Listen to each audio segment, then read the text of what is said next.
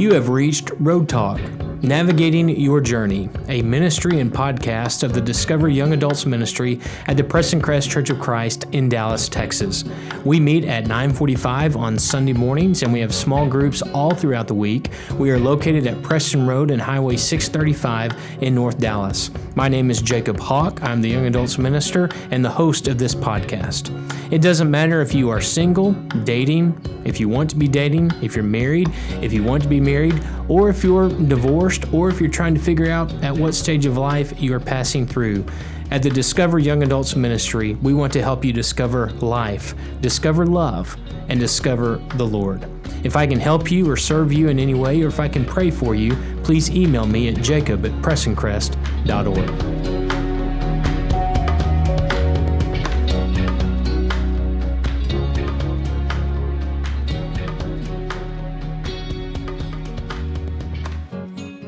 Well, I want to welcome you back again today to Road Talk, Navigating Your Journey.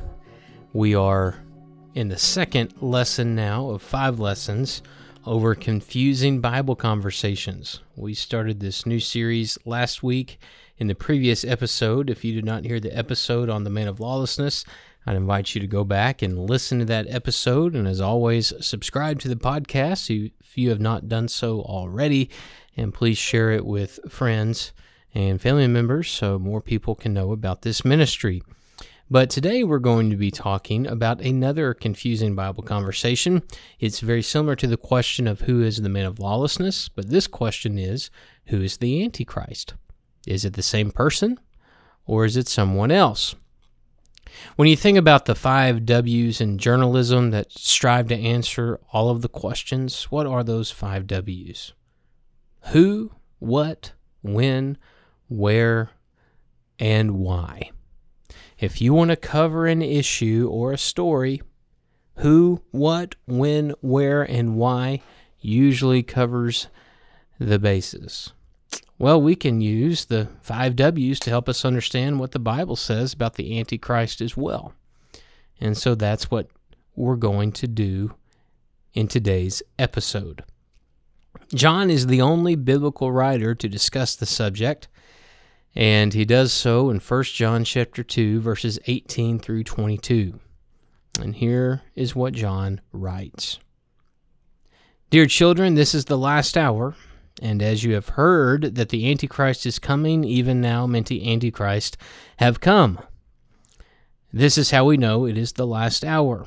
They went out from us, but they did not really belong to us. For if they had belonged to us, they would have remained with us. But their going showed that none of them belonged to us. But you have an anointing from the Holy One, and all of you know the truth. I do not write to you because you do not know the truth, but because you do know it, and because no lie comes from the truth. Who is the liar? It is the man who denies that Jesus is the Christ. Such a man is the Antichrist. He denies the Father and the Son.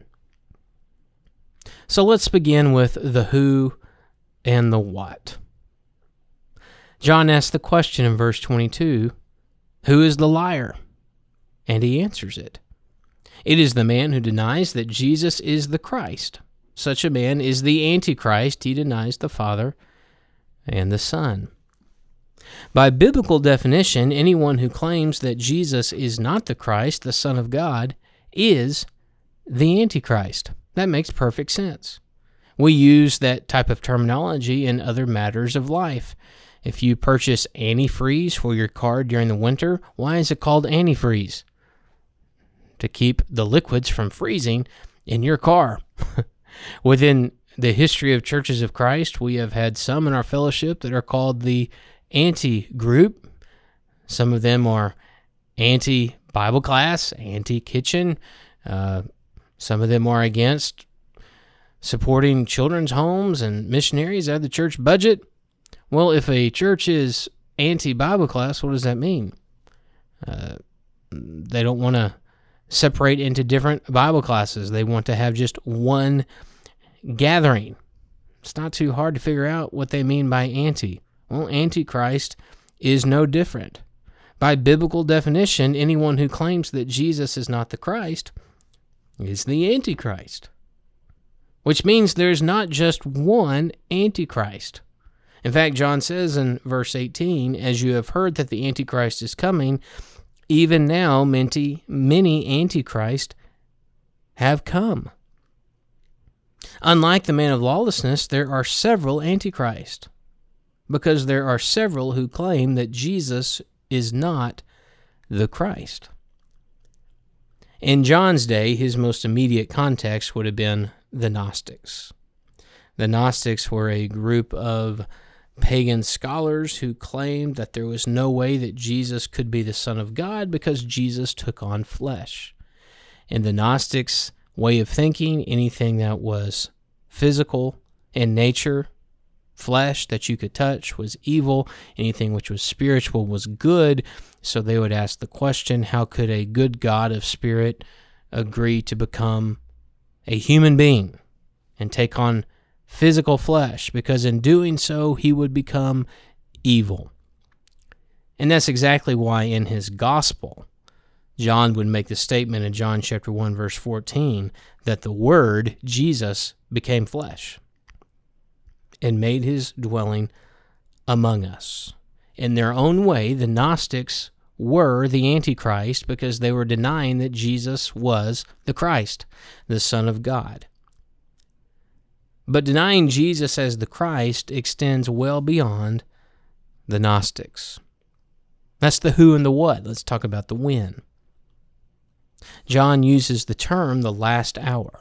Verse 18, "Dear children, this is the last hour. And as you have heard that the Antichrist is coming, even now many Antichrists have come." Biblically speaking, the last hour is the period of time between the ascension of Jesus in Acts chapter 1 and the return of Christ, whenever that will be. We are still in the last hour. And John says that since this is the last hour, the Antichrist is coming, and even now many Antichrists have come. Are there Antichrists today? Are there people who claim that Jesus is not the Christ, the Son of God? Of course there are. Let's talk about the where.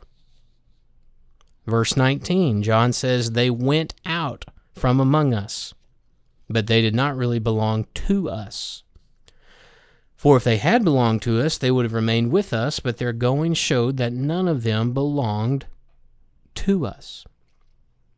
At one time, these individuals were part of this spiritual community, but they left on their own. They were not disfellowshipped. They were not asked to leave. They left on their own accord.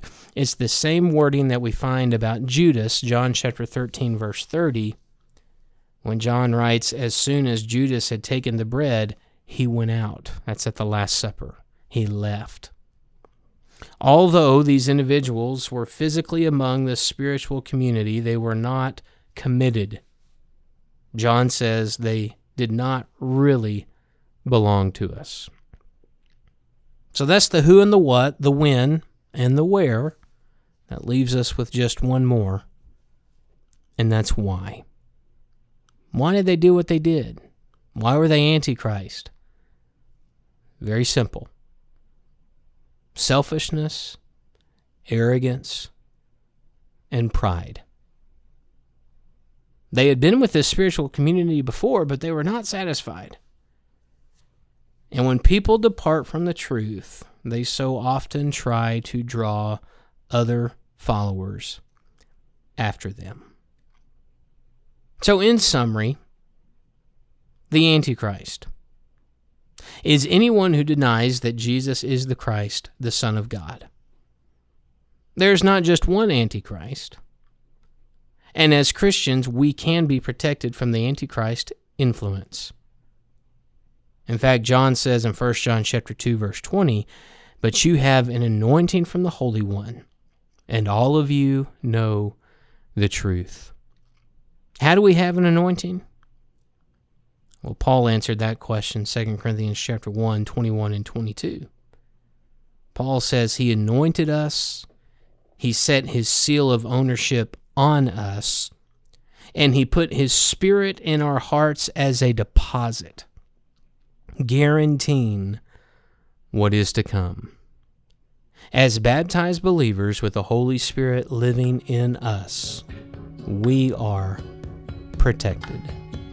Just like with the man of lawlessness that we discussed last week, if we are in Christ, we always win. As always, I encourage you to keep your eyes on heaven. Thank you so much for spending part of your day with us today, and I can't wait to talk with you